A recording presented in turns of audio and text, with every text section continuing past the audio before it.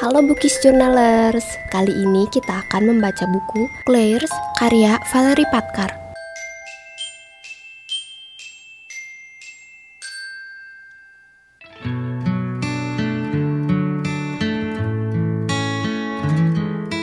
Ares pernah mendengar pepatah yang berbunyi, cinta seperti misteri terselubung pada suatu zaman, mengendap-endap di balik penampilan, dan menjadikan hati kita sebagai sarangnya.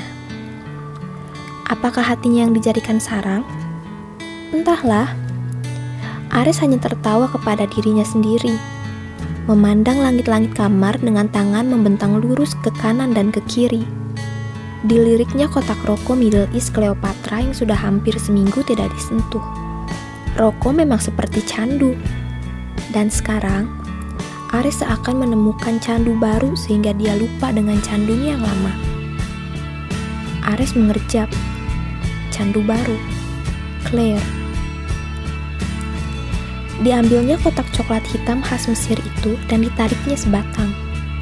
Setelah sekian jam lamanya, Ares bangun dari tidurnya yang tak lelap.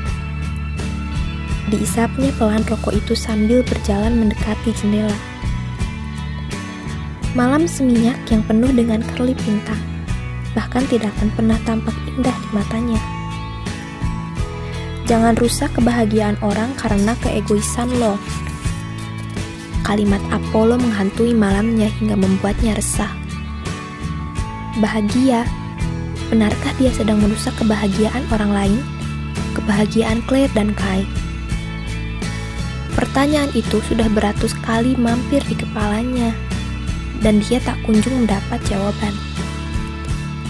Ares hanya mempercayai satu ihwal, bahwa pertemuannya dengan Claire bukanlah suatu kebetulan tanpa makna yang membuatnya dapat dengan mudah melupakannya.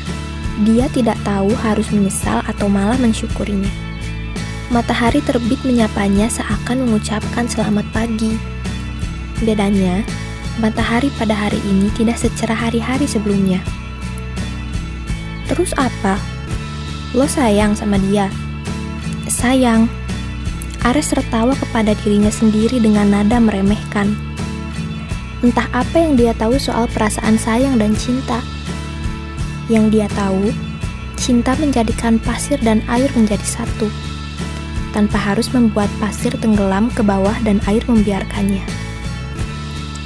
Cinta bukan hanya dari dua orang berbeda yang memiliki satu tujuan, melainkan dua orang yang memiliki dua tujuan berbeda dan menjalani keduanya bersama-sama tanpa ada satupun yang meninggalkan. Lantas, apakah Ares dan Claire adalah dua orang berbeda dengan tujuan yang juga berbeda itu? Apa mereka mampu menjalani keduanya tanpa tak ada satupun yang meninggalkan? Bodoh memang, karena seharusnya sebelum Ares memikirkan siapa yang meninggalkan, dia harus berpikir tentang siapa yang datang, karena Claire tidak akan pernah mungkin datang kepadanya.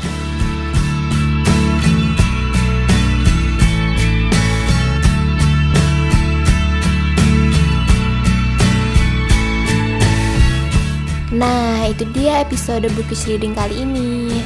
Ikutin terus ya cerita-cerita Bookish Reading selanjutnya. Dadah!